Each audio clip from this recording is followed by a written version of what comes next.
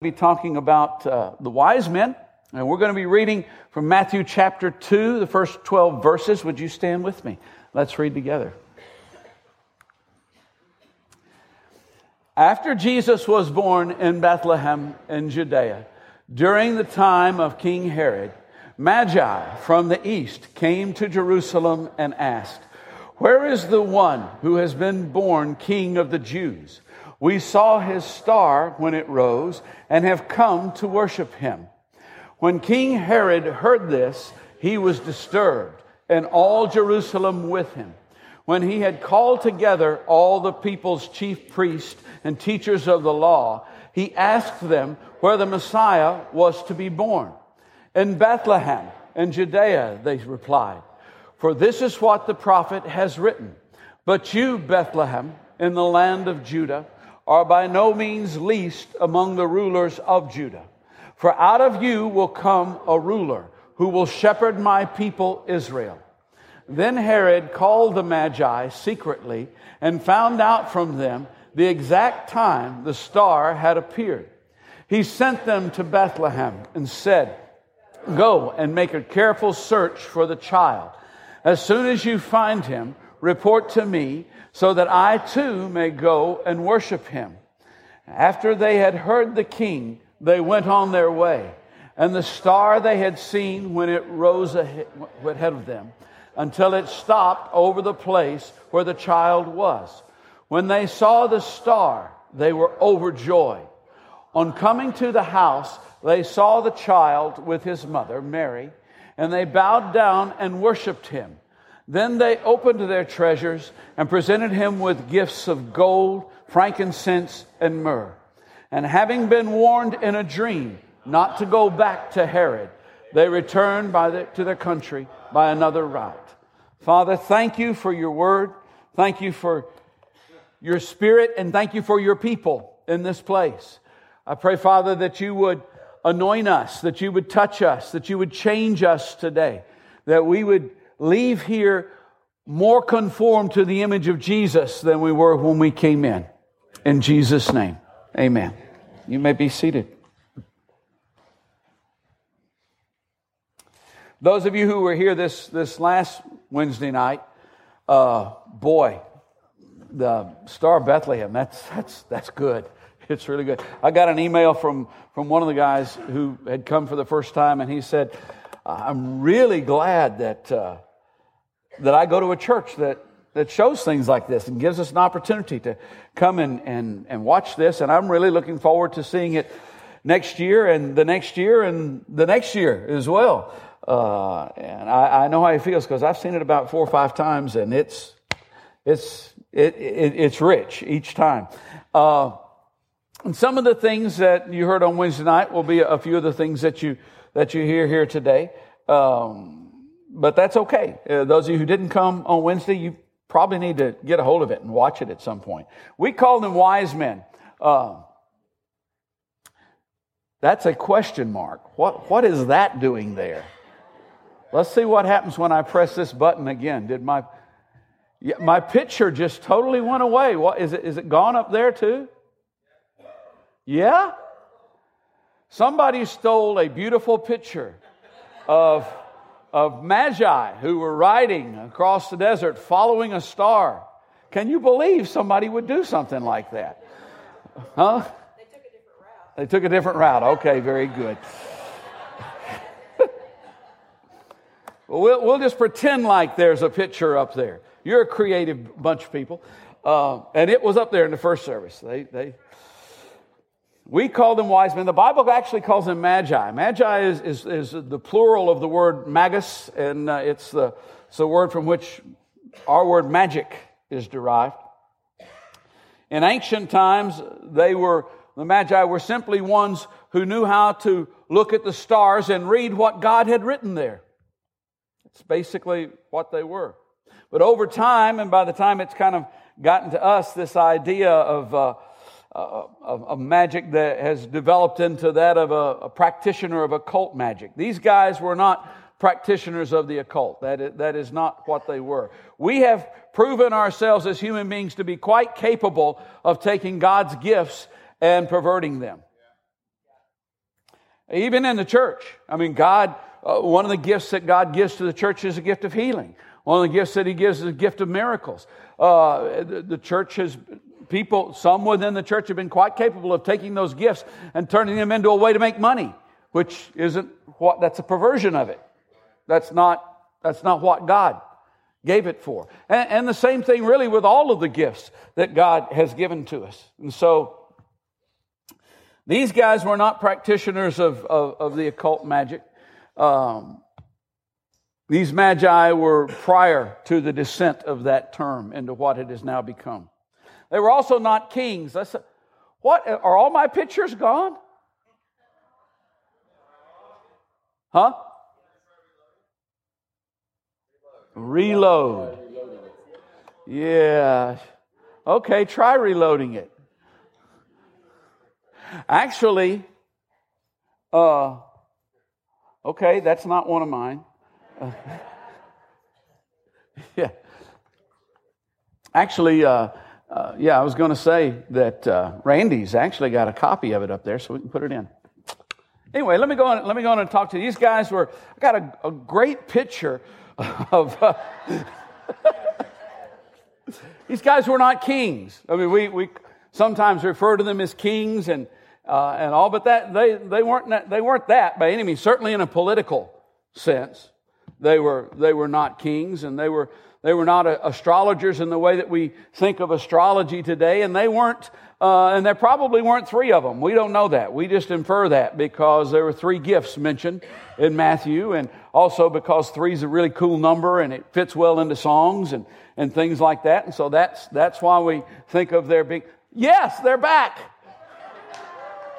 Okay, this is a really cool picture of God. And you kind of go, that's cool? Yeah. That is so cool because that's not what we think about. I mean, we think of these Europeans and flowing robes and crowns of gold on their head and everything. They probably look like these guys. Seriously, it's probably what they look like when you get right down to it. There are many things that we have lost or that have been cheapened, even as we have progressed, made strides technology-wise. We gave up butter for margarine.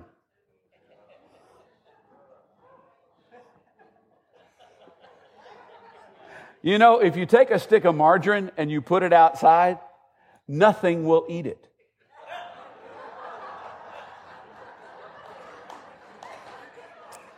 Human beings, we're the only ones who will do that.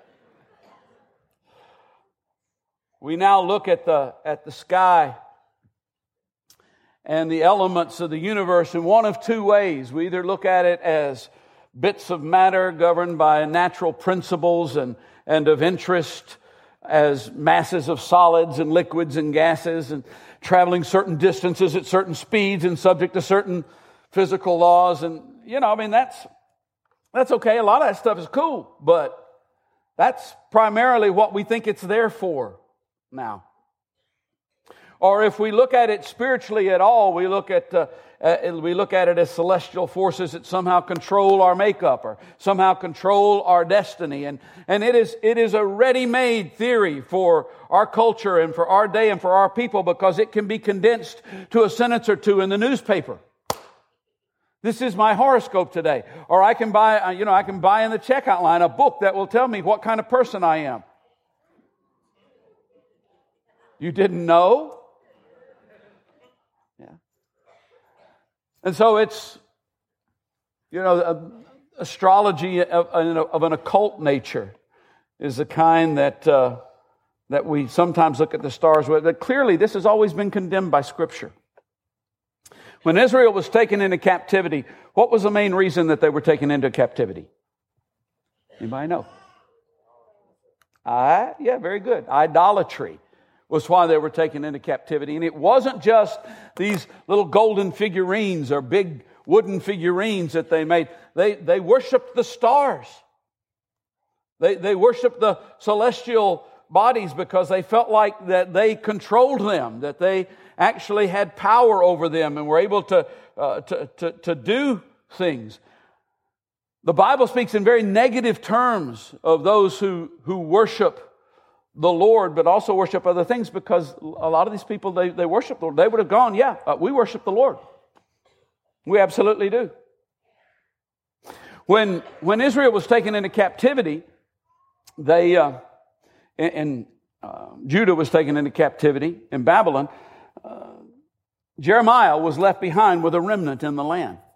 And if you've read Jeremiah, you'll discover that, there was a political assassination that took place there. The people got afraid. They thought that Nebuchadnezzar was going to come back in and just wipe them all out because of this assassination.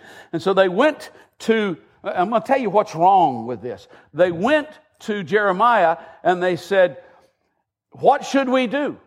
Should we stay here or should we flee and go to Egypt? Well, you go ask the Lord, and whatever He tells you, we will obey. And Jeremiah went and asked the Lord, and the Lord said, stay here. I will make Nebuchadnezzar kindly disposed toward you. He's not going to come in and punish you for what's happened. In fact, I will cause him to look on you with favor. And so Jeremiah came back to them and said, you made a big mistake when you asked me to go and ask the Lord what to do, and said that you would obey. Because I'm going to tell you what the Lord has said to do, but you're not going to obey. The Lord says, stay here. And they went, you're lying. You know why they went, you're lying? Well, because they were afraid. They didn't want to stay, but also they had other sources of information. They had other places they were turning to for direction. Other voices speaking to them about what to do.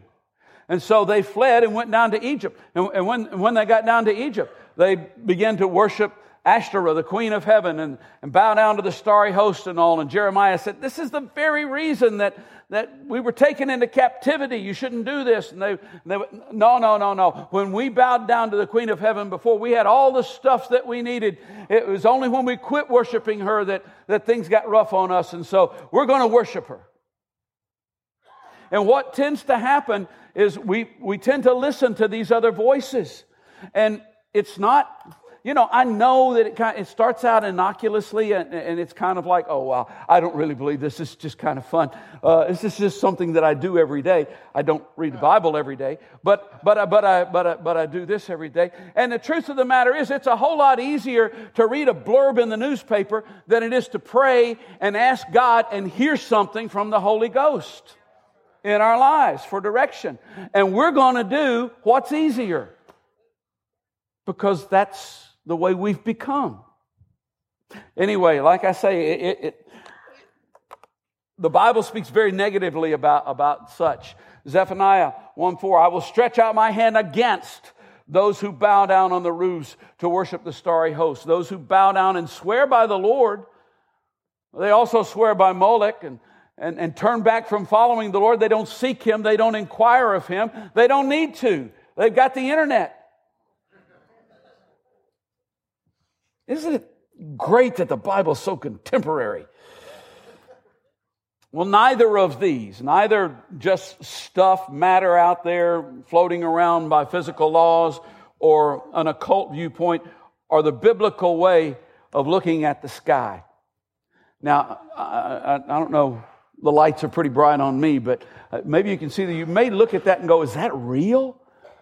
That's what the sky really looks like without light pollution. It's ablaze. It's incredible. And God put it there. He put it there for us. Romans 1:20 says, for since the creation of the world, God's invisible qualities, His eternal power and divine nature have been clearly seen, being understood from what has been made, so that men are without excuse. Psalm 19 was quoted on Wednesday night. Another guy, it's always been one of my favorite Psalms, though. The heavens declare the glory of God. The skies proclaim the work of His hands. Day after day they pour forth speech. Night after night they display knowledge. There's no speech or language where their voice is not heard. Their voice goes out into all the earth, their words to the ends of the world. What the psalmist is saying is the sky will tell you stuff that God wrote there. And it doesn't matter what language you speak. If you look up in the sky and you see Polaris, the North Star, it doesn't matter if you speak English or Swedish or Swahili. You know, that's Polaris, the North Star. You know that. Your culture knows that. Isaiah 40, verse 26. If you're ever feeling kind of down, or you're ever feeling discouraged, or if you're ever feeling overwhelmed by the world, read Isaiah 40. I'm telling you, I mean, it'll just blow you away. But here's a little snippet from it. Lift up your eyes and look to the heavens. Who created all of these? He who brings out the starry host one by one and calls them each by name. Because of His great power and mighty strength, not one of them is missing.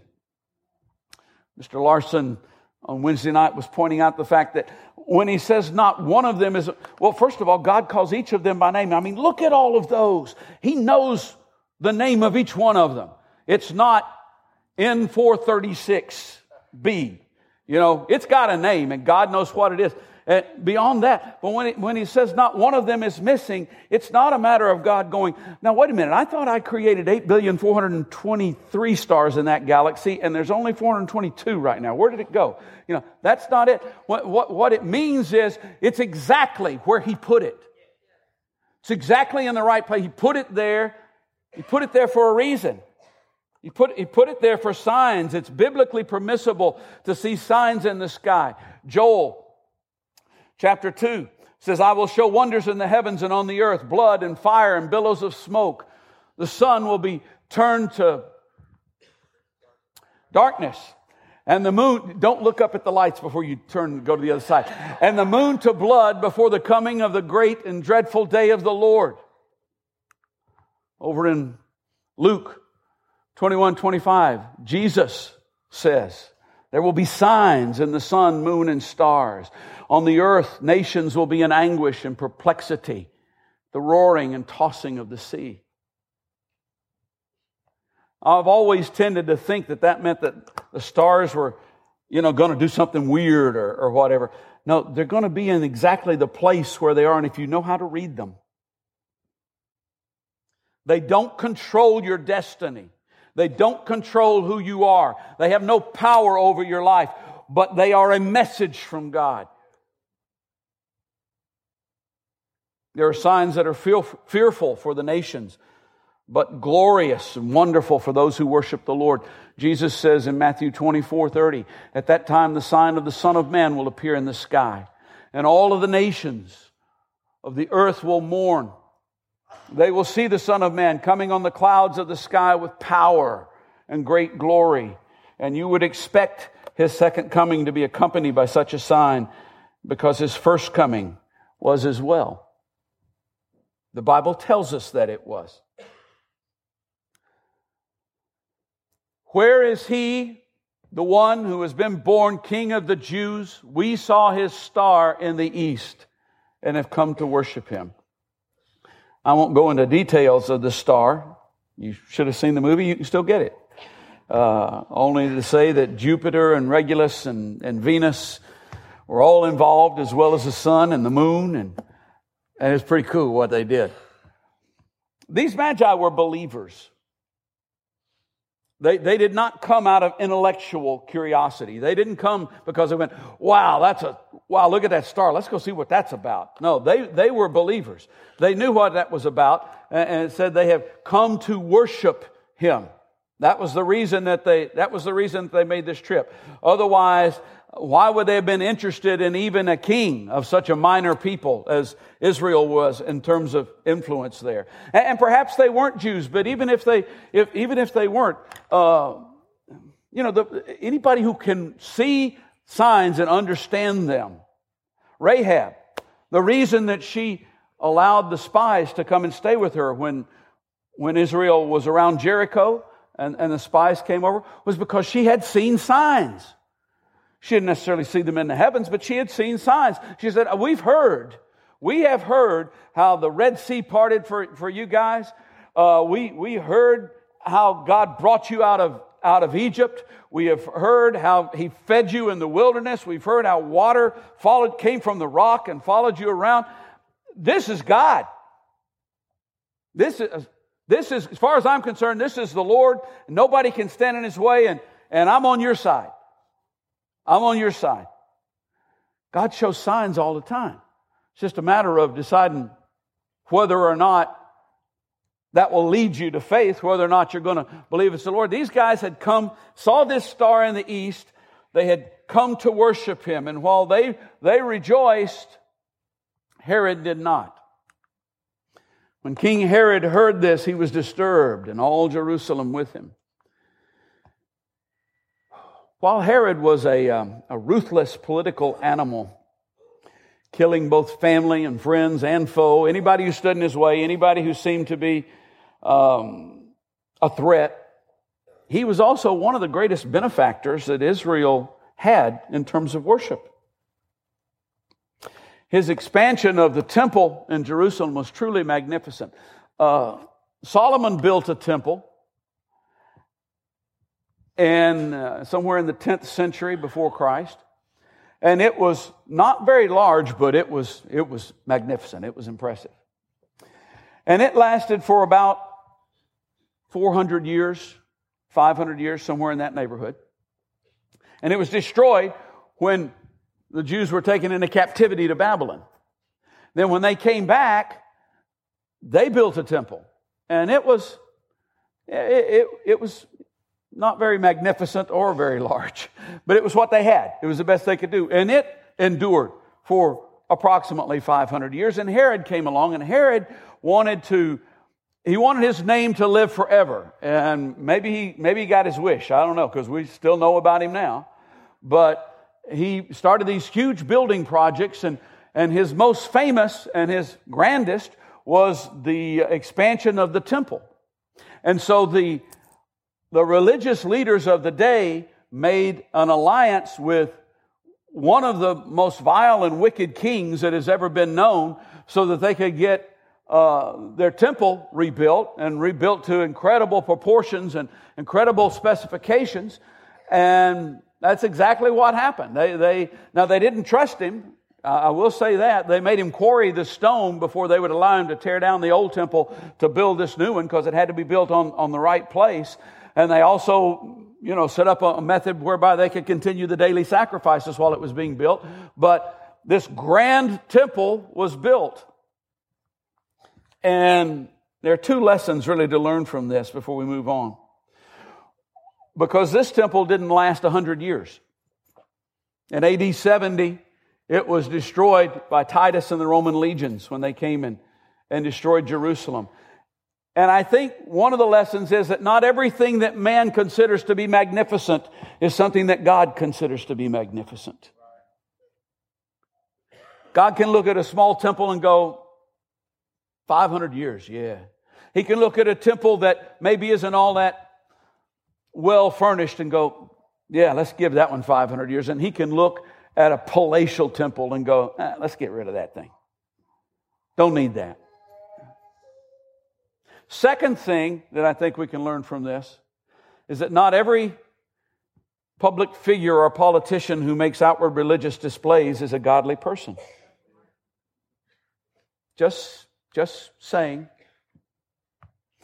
We know that later Herod went on to slaughter the innocent infants and toddlers because of this sign. He was terrified by this sign.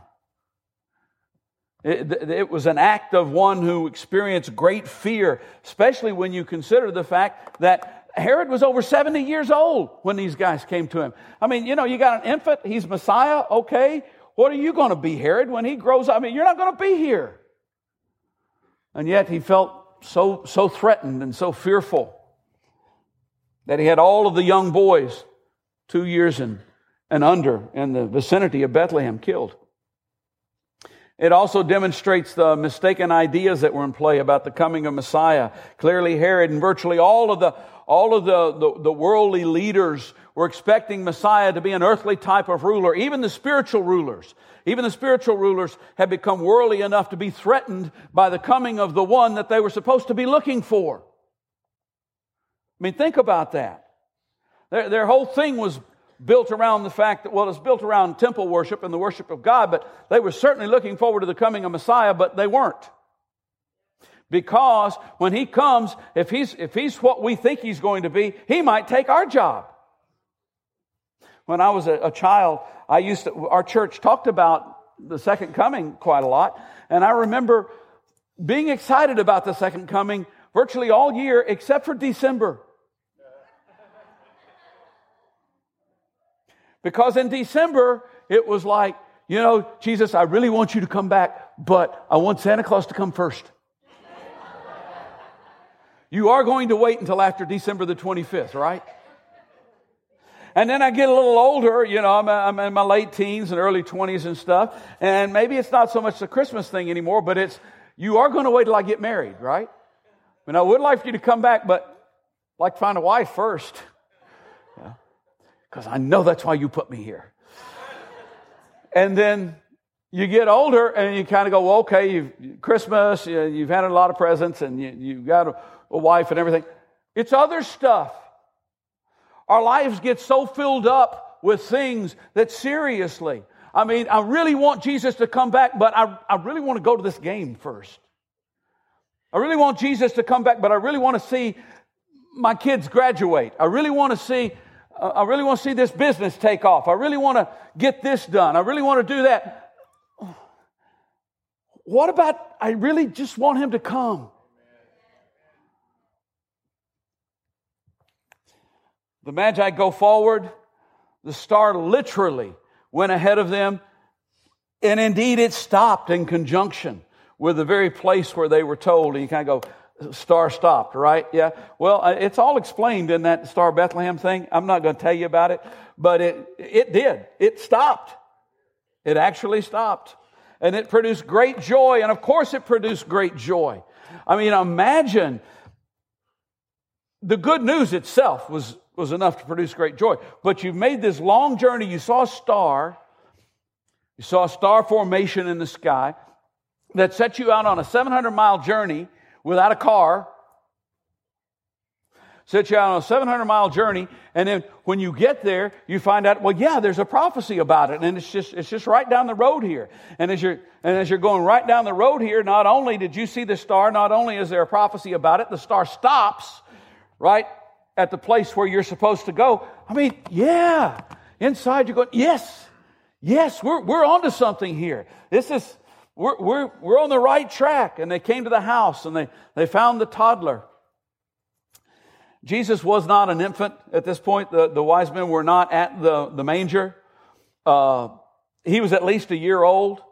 And so he was in a house, and the Bible actually calls him a toddler at this point in time. So they weren't present with the shepherds and the little drummer boy and the lowing sheep and all those other things.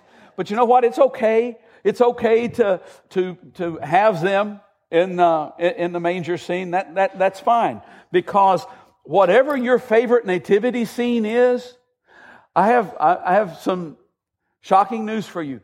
That is not what Mary looked like. That's not her face. That's not what Joseph looked like either. That's not what a manger looks like, for crying out loud. Yeah. But that's not the object. The object of art wasn't to make a photograph so that we could know, oh, that's Mary and Joseph. Well, look at that right there. No, The object is to take us behind the veil and send us through time and space to a place that we can't really go, and to instill in us the wonder of the miracle that took place. And so, yeah, it's fine. Have the wise men coming into your, little manger scene there, your creche, and shepherds, saying hi to them and things like that. That's okay. That's great. But they weren't really there. They came and they worshiped Him. And this is where I really want to go. So that was all introduction. And I now have 7 minutes to finish. It's unlikely that they sang. I don't think they sang. I don't think they came in and burst into "Oh, Holy Night." They worshiped Him. They brought offerings, that's for sure. But here's the thing. our idea of worship in our culture has become one of an occasion, an event. Worship is something I go to do. Worship is something that takes place at a certain part in the service. No. If that's your idea of worship, then you have a very impoverished idea of what worship is. Because worship is something much, much bigger than that. I'm probably going to go about 5 minutes over, guys. Is that okay with you? It doesn't matter if it is or not. I'm going to. I was talking to the father of one of the gals in the play. They don't attend this church; they attend another church. But he was telling me he was raised Catholic, and he got involved in one of those weird churches, Presbyterian or something. You know, one of the off brands, and it was a little church that they were bringing. They're all off brands as far as the Roman Church is concerned, but we're all off brands. It doesn't matter. He was playing guitar for the youth group, and the pastor, it was a new church, and the pastor heard him doing that, and he went, "Wow, that is great, man. Hey, look, could you lead worship on Sunday morning for us?" And he went, No.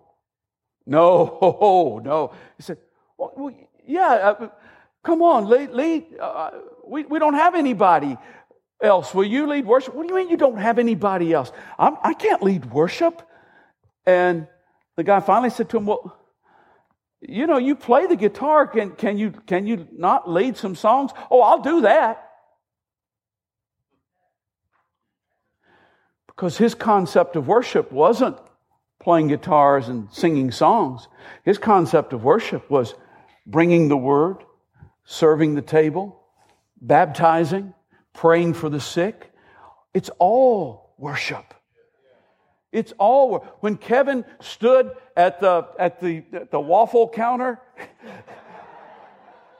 and the lady said, "Take a waffle thing," and Kevin said, I won't compromise my beliefs for a waffle maker." That was worship. That was worship. When you forgive somebody an offense, that is worship. These guys came and they brought, the trip was worship. When you get up on Sunday morning and you get in your car and you drive here, that is worship. Before you walk in that door, you have already worshiped. These guys came and they brought the 3 gifts. And you know what they were? Gold. Gold is Jesus was born to be King of Kings and Lord of Lords. Gold is the metal of kings, and maybe this gift certainly paled in comparison to the 9,000 pounds of gold that the Queen of Sheba brought to Solomon, but Solomon needed it. This is just a symbolic portion given to the one who created and owns all the gold that has ever been mined in the earth and all that is still there and all of the gold that's floating in the microscopic particles of space. A king with no gold is hardly a king. They brought him frankincense. He was born to be our great high priest and to be so forever, not just for a season. Frankincense was a component of the Ketoret, the sacred incense God required to be used by the priest in the tabernacle worship in the wilderness. It was one of the 4 major elements that God gave to Moses in saying, "This is how you're to mix the incense that's to be used in worship of me." Frankincense was essential to the work of a priest of the Lord. And they brought myrrh, which is a really strange thing to bring to a baby shower. What an interesting third gift. It's usually mentioned as being a key ingredient used for embalming the dead. And strange gift for an infant, for an ordinary infant. It could be seen simply as a reminder that life is short. It goes by quickly. Your life on this earth will not endure forever. For this infant, it clearly points toward His sacrifice, the death, burial, resurrection.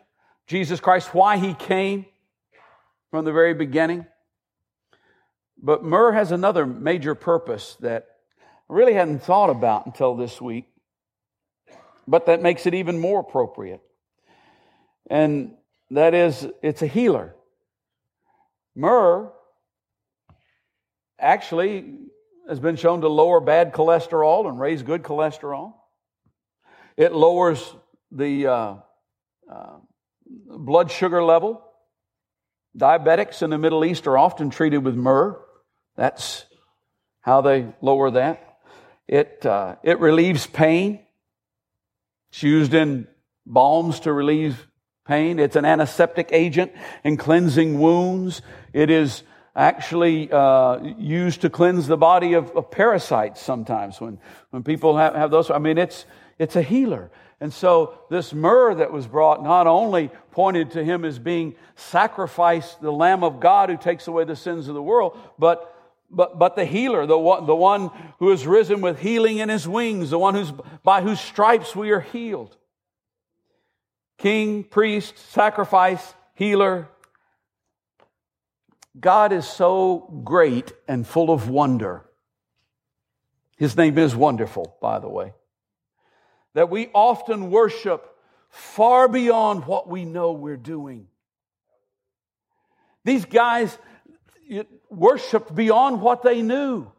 I mean, they knew it was a king, so yeah, we got to bring some gold. But I seriously doubt that on the way there, they were discussing the fact that, oh, did you bring the frankincense? You know, he's going to be a priest too, because all kings are priests. Well, no, actually, no kings are priests. This is the only one. This is the prototype that happened. So I don't think they were going, that they quite knew why, let's take some frankincense. And I'm quite certain that they didn't understand, oh, he's going to be the one who will die for our sins. He's going to be crucified and risen again. We need myrrh. That's the perfect thing that we'll take. And he's a healer. Oh yeah, we got it. I'm sure they didn't know that. And yet they brought these things and they were perfect. Absolutely perfect for what they were giving to this child. See, when you come just to worship, when you don't come with an agenda, the only reason you are coming is just to worship, things happen. You do things that you have no idea what you have just done. You have no idea what you have just shaken loose. And I'm not just talking about coming into the building. I'm talking about getting out, starting the car on a cold Sunday morning and going, let's go. Things have happened. They worshiped beyond what they knew, and they were not put off by circumstances. They didn't walk in and go, ooh, this doesn't look like where a king is born. They didn't come in and go, well, where's the court? Where are the attendants? They went, this is him. Come to worship. You know, I really like what's been done out here in the foyer, the entrance foyer. I really like the well. It's better than $2.97 a gallon gas. I mean, that's good news.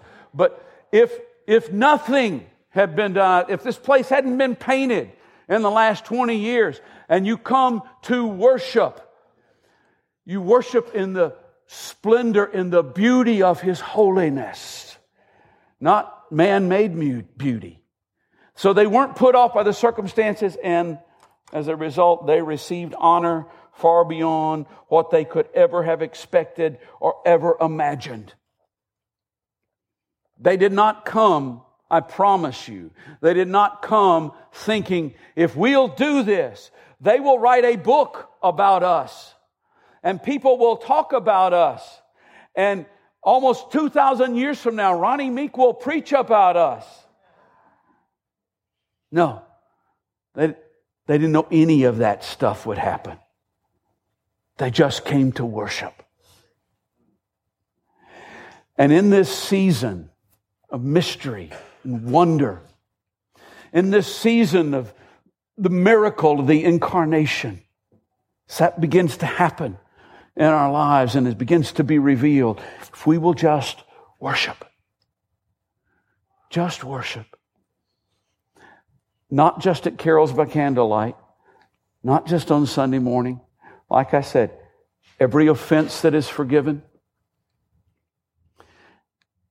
every waffle maker that is left in the shrink wrap, every person that you deal with at work, in the name and the grace and the power of Jesus Christ. It's worship.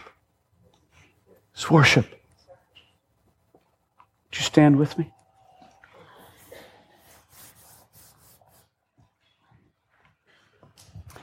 Those who are going to pray with people, come forward, the elders and their wives, the staff. If you got bad stuff going on, it might be physical, it might be financial, it might be relationship, or it might be confusion. If you got bad stuff going on, where should you take that? Cross.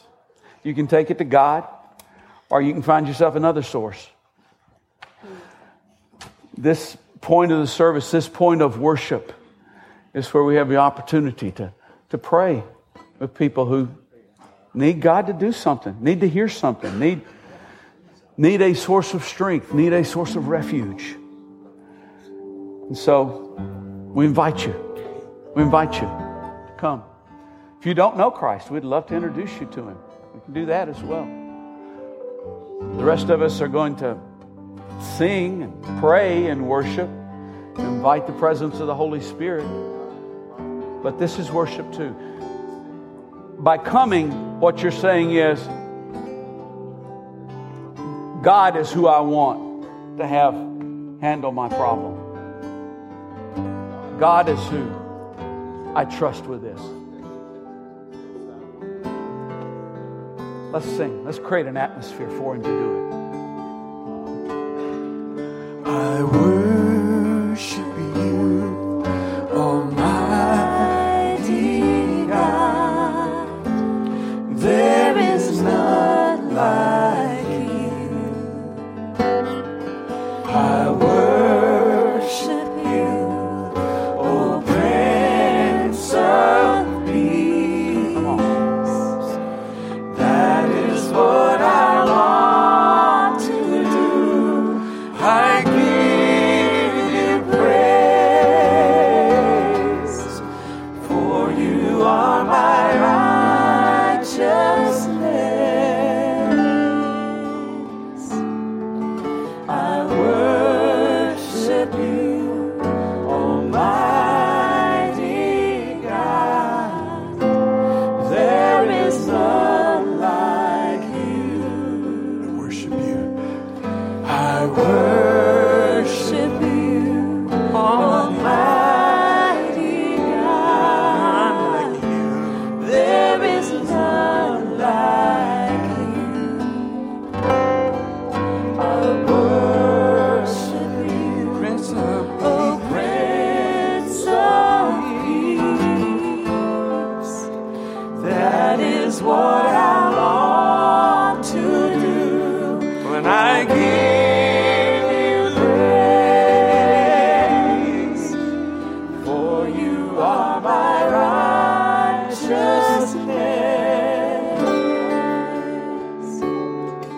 I worship you, Almighty God. There is none like you. There is none like you.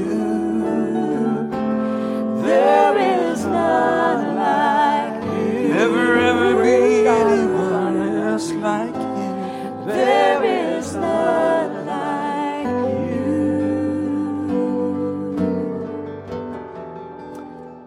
I encourage you to not only come this afternoon and then make plans to come Wednesday night, the next Wednesday night, but invite somebody. What's the worst that can happen? Raise your hand. Let me give you a blessing. May the God and Father of our Lord and Savior Jesus Christ, who sent His Son into the world as King of Kings and Lord of Lords, as the great High Priest, as the sacrifice for our sins. May that sacrifice be effective in your life. May you have the joy of those who worship Him. May that joy and that worship overflow and bless the lives of those around you. Through Jesus Christ our Lord. Amen.